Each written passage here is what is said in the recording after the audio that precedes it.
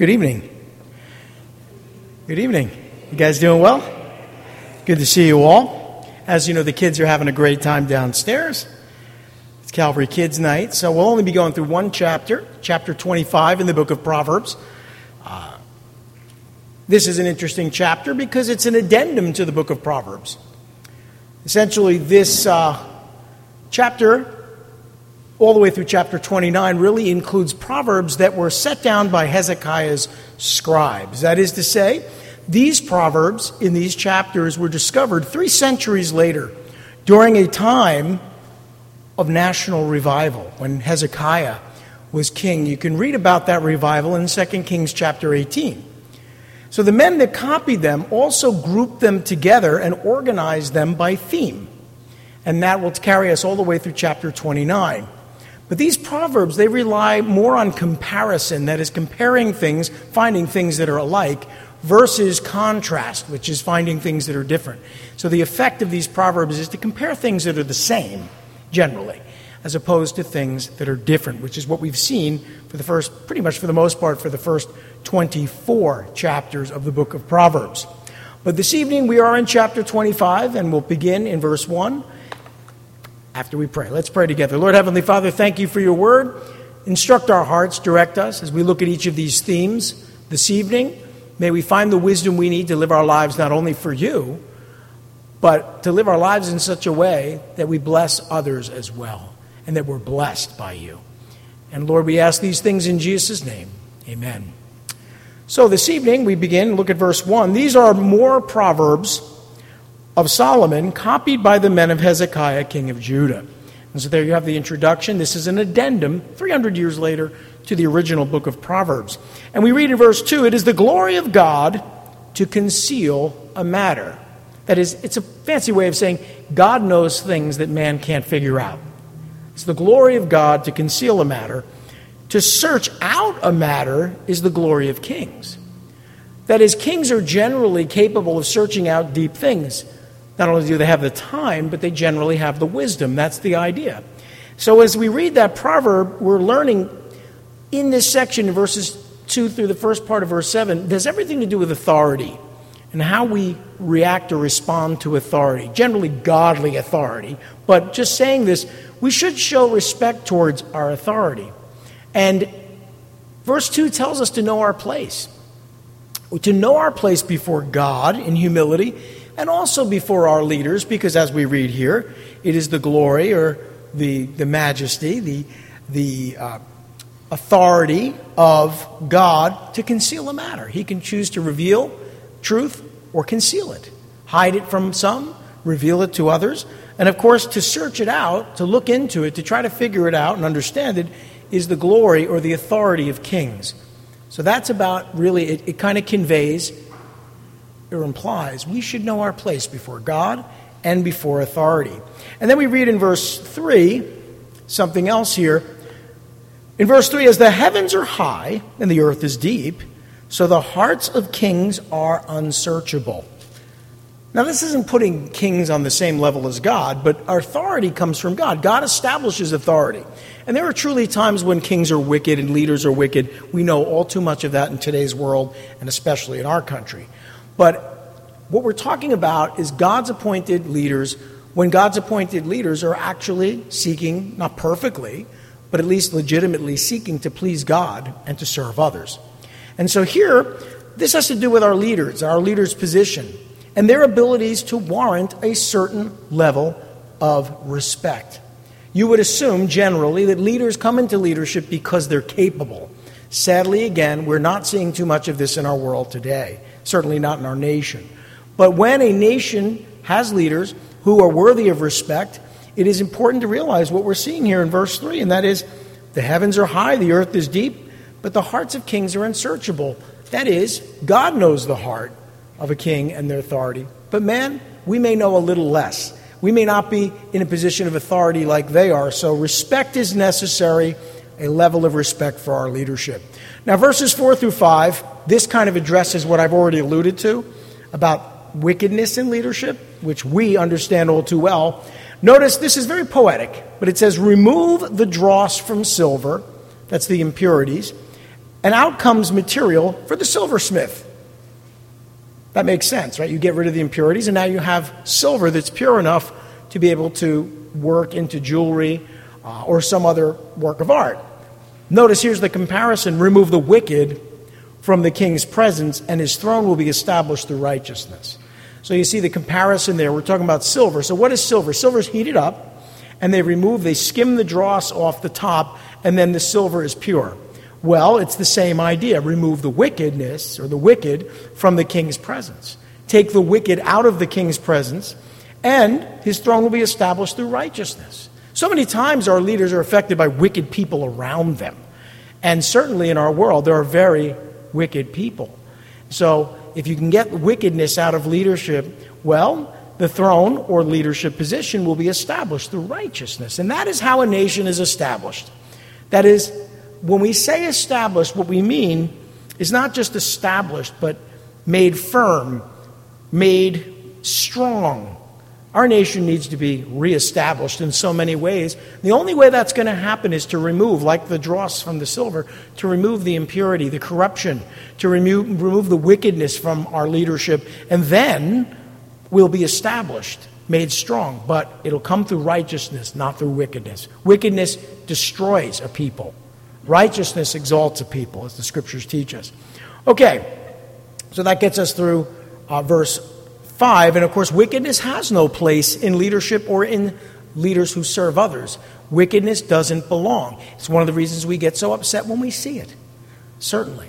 Okay, verses 6 through the first part of verse 7. Do not exalt yourself in the king's presence, and do not claim a place among great men. It is better for him to say to you, come up here, than for him to humiliate you before a nobleman. This really speaks to the thing that Jesus shared, if you remember, and I'll read it for you. In Luke's Gospel, I really like this. It's in a sense, it's a proverb or a parable or a teaching that he shared with us in Luke's Gospel, chapter 14, verses 7 through 11. I always think about this. Because it is such an important attitude to have regarding yourself, how you look at yourself, right? And what Jesus said is when he noticed how the guests picked the places of honor at the table, he told them this parable.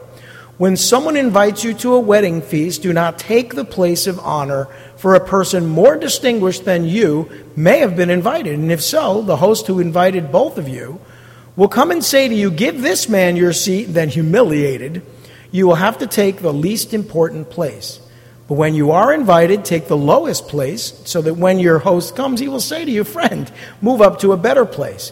Then you will be honored in the presence of all your fellow guests. For everyone who exalts himself will be humbled, and he who humbles himself will be exalted. That's a really good commentary on that proverb. What Jesus did is he took a very practical situation, a wedding feast.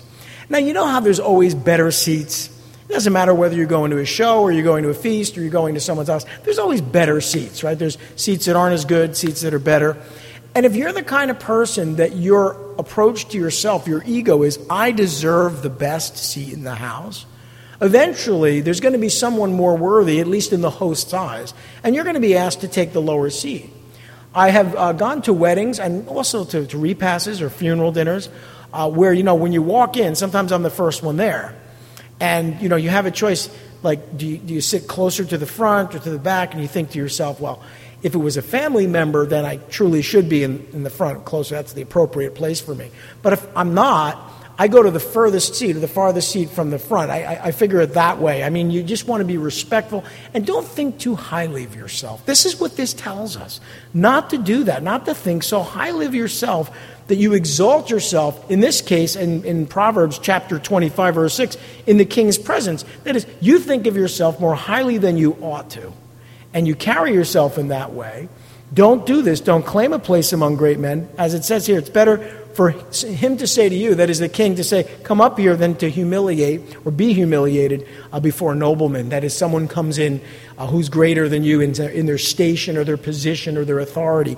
So all of these proverbs have to do with showing respect toward our authority. Let me say this. Ambition has no place in leadership. It has no place in true servant leadership. In serving others, ambition should not drive us. Do you seek great things for yourself, do not seek them. In the book of Jeremiah, we learn. Now, to desire the place of a servant, it's a noble task, Paul tells us. To desire that position of a deacon, which is a servant, or an elder, or a pastor, or a bishop. It's a noble thing to want to do that, because the idea is you're looking to serve others. You know, you see these pastors, and it's a little bit of a pet peeve with me. I was a little bit more careful when I was younger to say some of these things, but now that I'm in my late 50s, I have no problem saying it.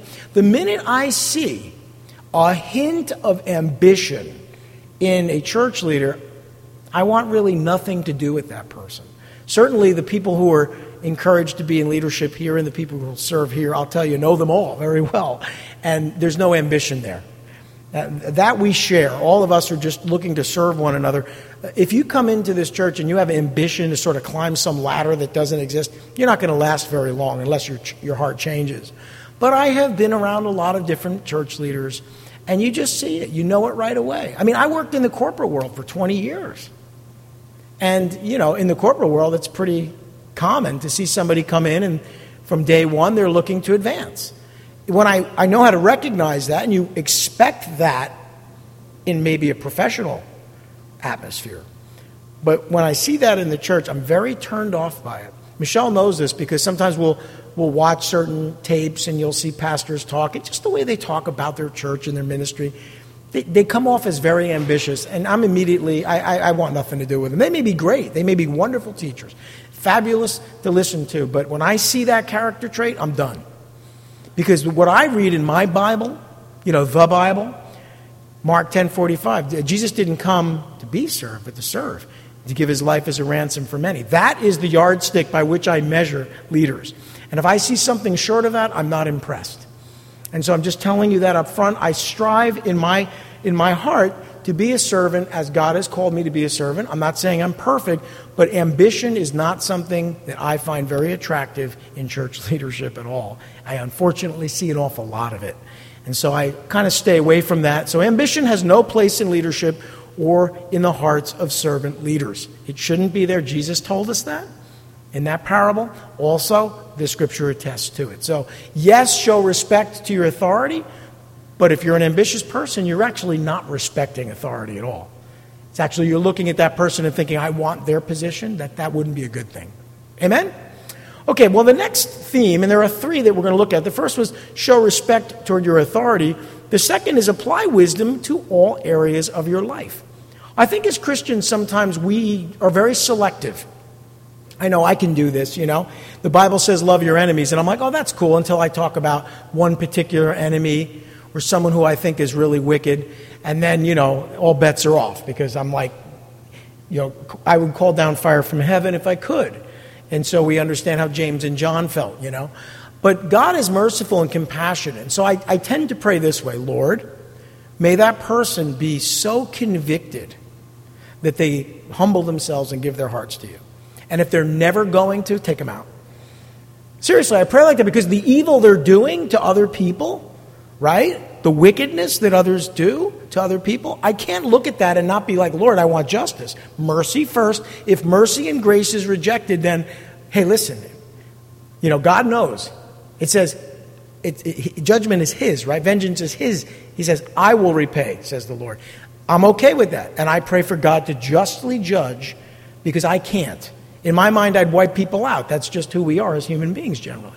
But I do pray, when I pray for wicked leaders, I pray that. I pray that God would convict their heart, that they'd be humbled. And if they're not going to be humbled, that God would deal justly with them in his time. But anyway, we need to apply wisdom to all areas of our life. And so that means we got to take a principle, not just when we like to apply it, but when we have an opportunity to apply it in all areas. So sometimes people will be very good about how they treat their family, but then at work they're not. They don't apply wisdom at work or at school, but they apply it at home. No, it's got to be across the board. And so we see here in verse 7, latter part, it says, what you have seen with your eyes, do not bring hastily to court. For what will you do in the end if your neighbor puts you to shame?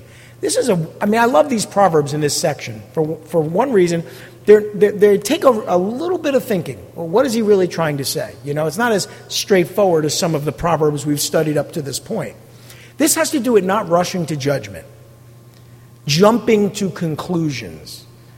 How many times have we seen something, and maybe we've only seen the tail end of what was happening, and we assume that something else happened, and we really don't know. Because, you just walked into the room and maybe there was a conversation for 20 minutes. You caught the very end of it, perhaps, or just a part of it, and you now jump to conclusions. You rush to judgment, and of course it says here, what you have seen with your eyes, do not bring hastily to court. That is, just because you think something is wrong, maybe investigate it a little bit further, use some wisdom, because if you go to court and you say, well, this person did this, and then you're refuted, and it's shown that you really were jumping to conclusions, as it says here, you're going to be humiliated, right? You're going to be put to shame. So that's one of those things we need to do. We need to be a little bit more patient before we bring accusations against others, especially in court. Amen? So don't rush to judgment against someone else. Verses 9 and 10, if you argue your case with a neighbor, do not betray another man's confidence, or he who hears it may shame you, and you will never lose your bad reputation. Now, this is great because so many times I'll hear something happen, or hear of something happening like an argument, and, people will get into it, they'll argue, and then someone will pull this. They'll be like, well, so-and-so agrees with me. Or, well, you know what I heard? So-and-so told me in confidence, off the record. What you're doing is you're taking someone's words, and words they specifically told you not to share, perhaps, or things that really were said in confidence, and you're using them to argue your case against someone else. The reason you would gain a bad reputation is because now you can't be trusted with information. Right? Someone said, I really don't want this shared with anyone else. And then you come to the pastor and say, well, pastor, I don't know if you know this, but they told me in confidence. I will stop them right there and say, no. A gossip alert, gossip alert, I don't want to hear something that was said in confidence.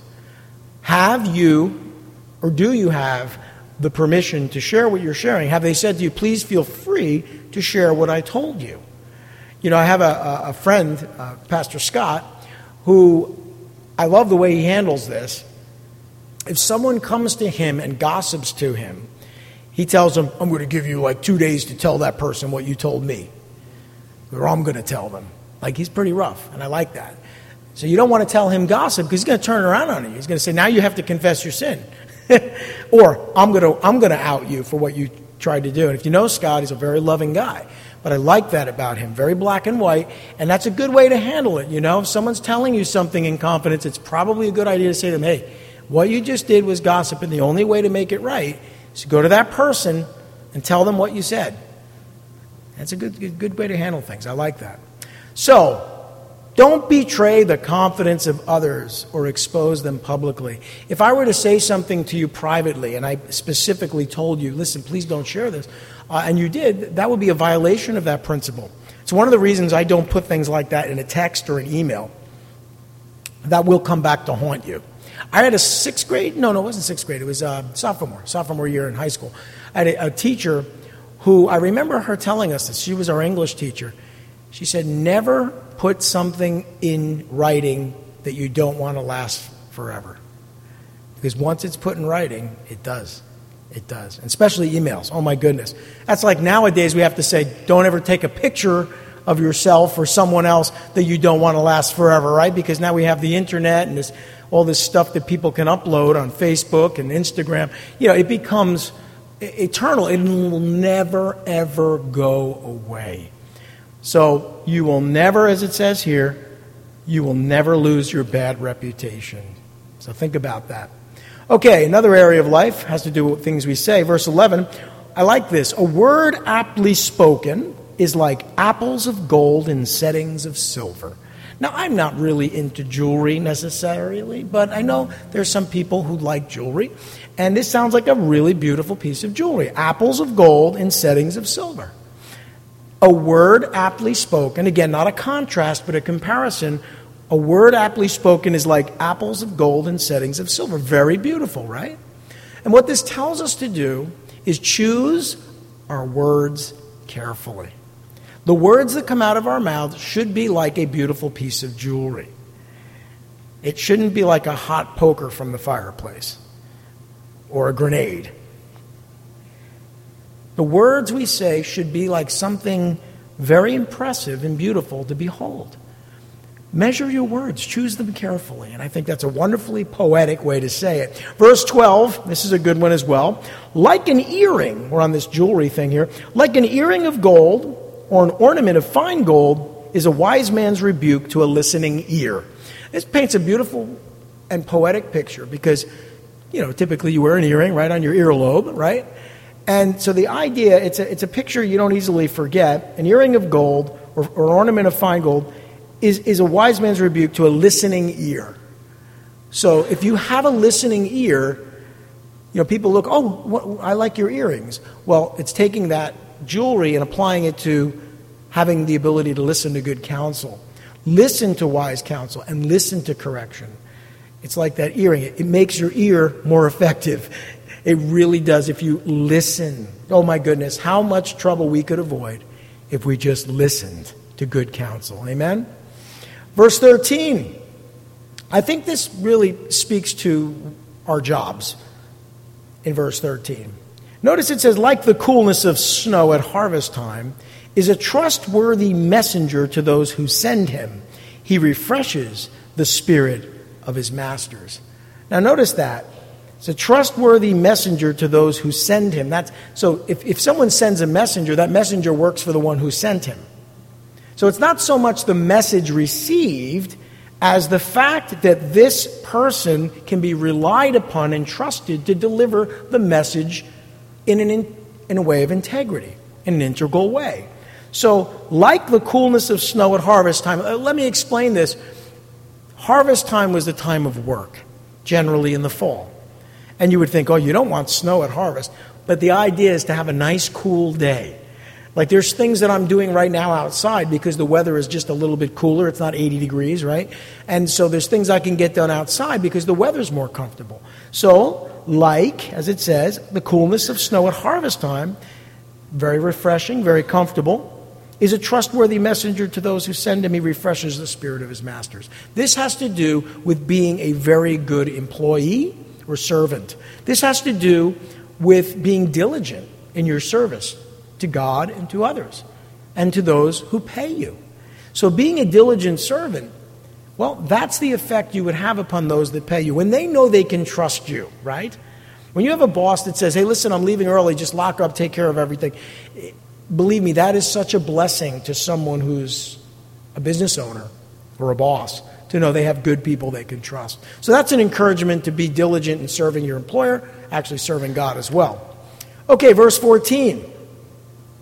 Like clouds and wind without rain is a man who boasts of gifts he does not give. I can remember as a kid, we used to watch the Jerry Lewis telethon. I think it was on for like days, if I remember correctly, and they try to raise money. And I remember they would have that clock or that number on the screen, and they would keep track of how much money had been pledged. And at the time, as a child, they didn't understand that a pledge doesn't mean you've actually paid that money. Nowadays it's different because now with the technology we have, people pledge. They can actually kind of pay right on the spot. But back then you would pledge, and then the idea is you would send the money in. So I'm going to give $10,000, and so the number would increase by 10,000. I'm going to give it on the phone. You'd say you'd give it. That doesn't mean you would, right?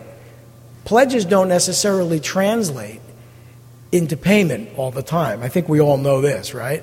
So what we're being told here is to fulfill the promises that you make and keep your commitments. I think that's one of the problems our society has. People make promises very quickly, but they don't always fulfill them. And like clouds and wind without rain, you look at the clouds, oh good, it's going to rain. Oh, it's windy, it's going to rain. And it doesn't. And you need the rain and you don't get it.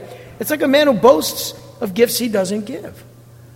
So if you've promised to give something, either to a ministry or... we don't do pledging here, by the way. We don't do fundraising here at the church. But certain ministries need to in order to survive. That's what they do. They're doing outreach, they're doing missions. And if you say, oh, I'm going to give to ISC, or I'm going to give to Straight Path Ministries, or Compassion in Action, or whatever, and then you say, yeah, I'm going to, most of them, I'm sure, are wise enough not to bank on that until it shows up, but there are a lot of people who say one thing and do another. And I think it's very important. You take that principle in a larger way. There's too many people that commit to doing something and don't follow through. I played tennis for a very brief time in my life, but I remember one thing. The most important thing was to follow through. All right, verse 15. We read in verse 15, through patience a ruler can be persuaded, and a gentle tongue can break a bone. Now, that's not meant to be taken literally, but it makes its point. A bone, very hard to break, right? But notice, a gentle tongue, that is, the words that come from your mouth, if they're persuasive, as it says, if you're using patience, if you're approaching people in a persuasive way, a diplomatic way, if you're diplomatic and persuasive with your authority, you're going to be effective. This is to use tact and discretion. If you have a case and you need to go to your authority, whether it be your boss or whether it be a ruler or someone in court, and your approach is to speak to them gently, to speak to them with patience, you're going to be far more effective than if you start screaming your head off. By the way, it gets me angry when I go to a store and I see someone, or a restaurant, and I see someone trying to help someone, and the person's irate and getting upset. That's not effective. Hardly. It is hardly effective. And in fact, it probably makes things worse. And so it's something to think about. Be diplomatic and persuasive in your dealings with others, and especially those in authority over you. Here you go, verses 16 through 17. This is you got to really think about some of these. If you find honey, eat just enough. Too much of it, and you will vomit. The idea is, too many sweets, you're going to get sick. That's a fact, right? We know that.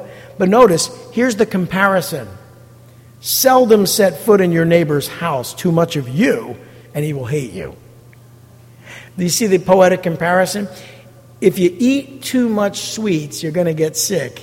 You don't want to spend so much time in someone else's house that they get sick of you. That's a very poetic way of saying it. But don't impose upon the generosity of others. If someone has invited you to their home, let's say a summer barbecue or a holiday party, one of the things, I follow a couple of protocols here, and this is based in our culture, certainly. First of all, if it starts at 8, I show up at 10 after, maybe 15 minutes after. I don't show up right at 8 o'clock. I don't want to be that first guy there, showing up that's fashionably late, But I just I don't want to be that guy certainly don't want to be the guy that's 10 minutes early, right? So try to get there on time, or give them a few minutes to settle in. And then I look around, and when I see people starting to leave, I'm out. I don't like to be that guy. Better that they say, hey, listen, where are you going? No, stay, don't worry about it. Than be like, when is this guy going to leave? I remember back in SNL back in the 70s when you actually could watch it. There was these fake commercials they did. It was The Thing That Wouldn't Leave. The Thing That Wouldn't Leave. And it was like John Belushi, and he just kept staying there, and he wouldn't leave. And they're like, oh, we got to go to work in the morning. And it was like, oh, that's okay. I'll just watch a couple more TV shows. And the thing that wouldn't, you don't want to be the thing that wouldn't leave. Keep that in mind. You really don't want to impose upon the generosity of others. But I like the way it said it. Just like honey will make you sick. Too much is a good thing, but too much of it, you get sick. Well, too much of you can make others sick. So just remember that. Okay. Verse 18, this is interesting. Like a club or a sword or a sharp arrow is the man who gives false testimony against his neighbor. Now, those are weapons, lethal weapons. But do you realize that lying about someone else is a lethal weapon? Your false testimony could actually end up in someone being incarcerated, fined, or even put to death.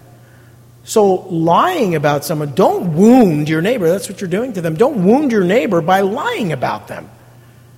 Think about it that way. When you lie about someone else, you slander them, you're wounding them. Spiritually speaking, that is what you're doing. Verse 19. Like a bad tooth or a lame foot is reliance on the unfaithful in times of trouble. Now, the bad tooth would be like you're chewing an apple, and you have a problem with your tooth. You're relying on that tooth, but you really can't, so you have to go to the other side of your mouth because that tooth is in bad shape. You need to go to the dentist, right? So you can't rely on the bad tooth. If you have a lame foot and you step on it and you put your weight on it, it's going to be uncomfortable. It's going to bring pain. So the bad tooth, the lame foot, that's the same thing, at least metaphorically speaking, as relying on someone who's unfaithful, someone who can't be trusted in times of trouble. When you need to rely upon them, they're not there for you. You might as well have a tooth you can't chew with or a foot you can't walk with. That's a very poetic way of telling us, don't rely on those who have proven unreliable. When someone says to me, I was waiting for so-and-so was supposed to take me to the airport and they never showed up. I'm like, well, is this the first time it happened? No, they always do this. Well, fool me once, shame on you. Fool me twice, shame on me, right? I mean, wait a minute, if this person is unreliable, once I learn someone has that rep, they're unreliable, I don't rely on them. Let's put it that way. And I think that's what that really is trying to tell us. Verse 20, like one who takes away a garment on a cold day, or like vinegar poured on soda, is one who sings songs to a heavy heart. Now, of course, vinegar poured on soda is going to, if you've ever done this in your drain, if you've got a clogged drain, or a grease clog in your kitchen sink, they'll tell you baking soda and vinegar, you pour it down there, it can clean it out. So the idea, it's very caustic, or at least it brings a reaction, right? But taking away a garment on a cold day, that's not a pleasant experience either. So what does this mean? Someone who sings songs to a heavy heart. So here you are celebrating. Oh, I just got a promotion. Oh, I'm in love. Oh, everything's great. And you're talking to someone who maybe just lost a family member or just broke up or is going through a really horrible divorce. And here you are celebrating. You're supposed to cry with those that are crying and celebrate with those that are celebrating. As Paul talks about, he became all things to all men. How sensitive are you? Ask yourself this question. Am I sensitive? Nothing feels worse than when you were insensitive and you didn't realize that. You're saying something to someone and all of a sudden you see they're upset and you say, I'm sorry, are you okay? I didn't mean to say anything. And then they say, well, no, I know you didn't know, so it's okay, but, I just lost my dad or I just lost my brother or something. I mean, you're like, oh my goodness, I'm so sorry. But if you know they're suffering and you're all happy and everything like that, it's like that reaction with the baking soda and the vinegar. It's like the taking a garment from someone. You're making them feel really uncomfortable. That's the idea. So don't do that, right? Don't be inconsiderate of those who are suffering around you. Be considerate. Verses 21 through 22, if your enemy is hungry, give him food to eat. If he is thirsty, give him water to drink. In doing this, you will heap burning coals on his head, and the Lord will reward you. Notice, if your enemy, the implication, hey, we all have people who don't like us. We all have enemies. So how do we deal with this? Jesus told us, he really took this theme and expounded upon it. Listen, there are people that we consider enemies. Maybe at work, maybe family members, maybe your next door neighbor, someone who lives in your building. There are people that you clearly are your enemies. They don't like you. Maybe because you're a Christian, they don't like you. Maybe just because they don't like your face. I don't know what it is. They don't like you. They're your enemies. So how do you deal with that? Jesus told us to love our enemies and pray for those that despitefully use us, right? What does that look like? What does that mean? Well, it doesn't mean to be a doormat. It doesn't mean to be dumb about it. But it does mean that you're going to try to win them over as opposed to beat them to a pulp. Okay? And how do we win people over? Well, using kindness and compassion will hopefully, not always, certainly, bring your enemies to repentance. Now, there are times where this can't be employed. This is certainly a generalization. But if you have an enemy, now listen, if your enemy's a terrorist, I don't suggest you approach it this way, okay? Giving them food and drink in those situations would be inappropriate, right?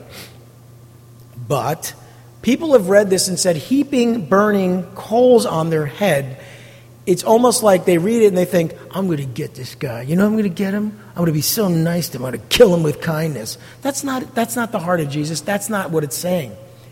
Heaping burning coals, that's a reference to repentance. See, the Jews and the ancient peoples, when they would repent, they would literally throw coals or ash on their head. They would repent in sackcloth and ashes. They would take the ashes and put them on their head. It was a way of saying, I'm sorry, I repent. So you see what we're being told here poetically is to use kindness and compassion to bring our enemies to repentance. Hopefully, they'll see by your good works, they'll be convicted and they'll repent. That's the idea. So anyway, we get to the third of three themes. The first was showing respect to our authority. The second, we've just finished, applying wisdom to all areas of our life. Finally, in the last few verses, our character is important, and it affects all those around you. That is, who you are affects everyone around you. It affects your family members. It affects the people you work with. It affects everyone around you. And your character is what's spoken about in verses 23 through 28. In verse 23, as a north wind brings rain, so a sly tongue brings angry looks. So let's keep going a little bit. Verse 24, better to live on a corner of the roof than share a house with a quarrelsome wife. We've seen this before. This isn't the first time we've seen that proverb. And verse 25 says, like cold water to a weary soul is good news from a distant land. Now, all these verses, I just want to kind of break them down. The first in verse 23, as a north wind brings rain, so a sly tongue brings angry looks. That should be pretty obvious. Watch the way you speak. We've talked a little bit about it before. The way you speak to others. A sly tongue is going to bring something not so good for you, Notice it says there, as the north wind brings rain. You can count on it. North wind blows, you're going to get rain, and you're going to get angry looks, maybe worse. If you say things that you shouldn't say and things you shouldn't say in the way that will hurt people, okay? We've read verse 24. Verse 24, better to live in a corner on a roof than to share a house with a quarrelsome wife. I shared this the last time we saw this proverb, which is repeated here. There have been times when I have had to go on my roof. And when you get to the corner of your roof, it's a very uncomfortable place. I only have a one-story home, but still not my favorite place to be, the corner of a roof. So the idea is this. You don't want to be around people like that if you can help it. They make you feel uncomfortable. And a quarrelsome wife or a quarrelsome husband or a quarrelsome children, people that are always causing strife and conflict, listen, watch the way you treat those that you live with. You don't want to be that person. You can be a man and be like that quarrelsome wife. You can be that quarrelsome husband. You can be that quarrelsome child. You can be that annoying person that whenever you're around, everyone is uncomfortable. Watch the way you treat those you live with, those that you're around. And verse 25 says, like cold water to a weary soul is good news from a distant land. Now this is interesting because cold water to a weary soul is wonderful. And so is good news from a distant land. These are good things. Okay, that's a truth, but what does that mean for us? How do we apply that? Look for opportunity. This is a truth. Apply the truth. Look for opportunities to encourage one another. Look for opportunities. If that's true, that good news from a distant land is encouraging, like cold water to a weary soul, then be the person that brings cold water to a weary soul. Bring the person that brings good news, the gospel even, which is what gospel means, good news. Even the gospel or good news from a distant land. Be the messenger of good things. All right? Then we get to verse 26. Like a muddied spring or a polluted well is a righteous man who gives way to the wicked. Now, that would be a horrible thing, for a well to become muddied, because then you can't drink it, right? What's the message? Don't allow yourself to be corrupted. If you are, as it says here, a righteous person, you give way to the wicked, you've become corrupted. Don't allow yourself to be corrupted. That's the message there. Verse 27, it is not good to eat too much honey. We're back to that again, right? Sweets. They didn't really have candies per se, but honey was and is about as sweet as it gets, right? It is not good to eat too much honey, nor is it honorable to seek one's own honor. Now we get back to that idea of your ambition. Live a life of humility that is void of ambition. I like the way that honey is used to describe bad behavior, because too much of something is bad behavior. And seeking your own advancement is bad. And we're told there to live a life of humility, void of ambition. Finally, verse 28, like a city whose walls are broken down is a man who lacks self-control. Now, the walls around a city protected that city, kept that city safe, made that city secure. And if you live a life of discipline and self-control, you have those walls around you. But if you don't, it's like the walls are broken down and you're not secure.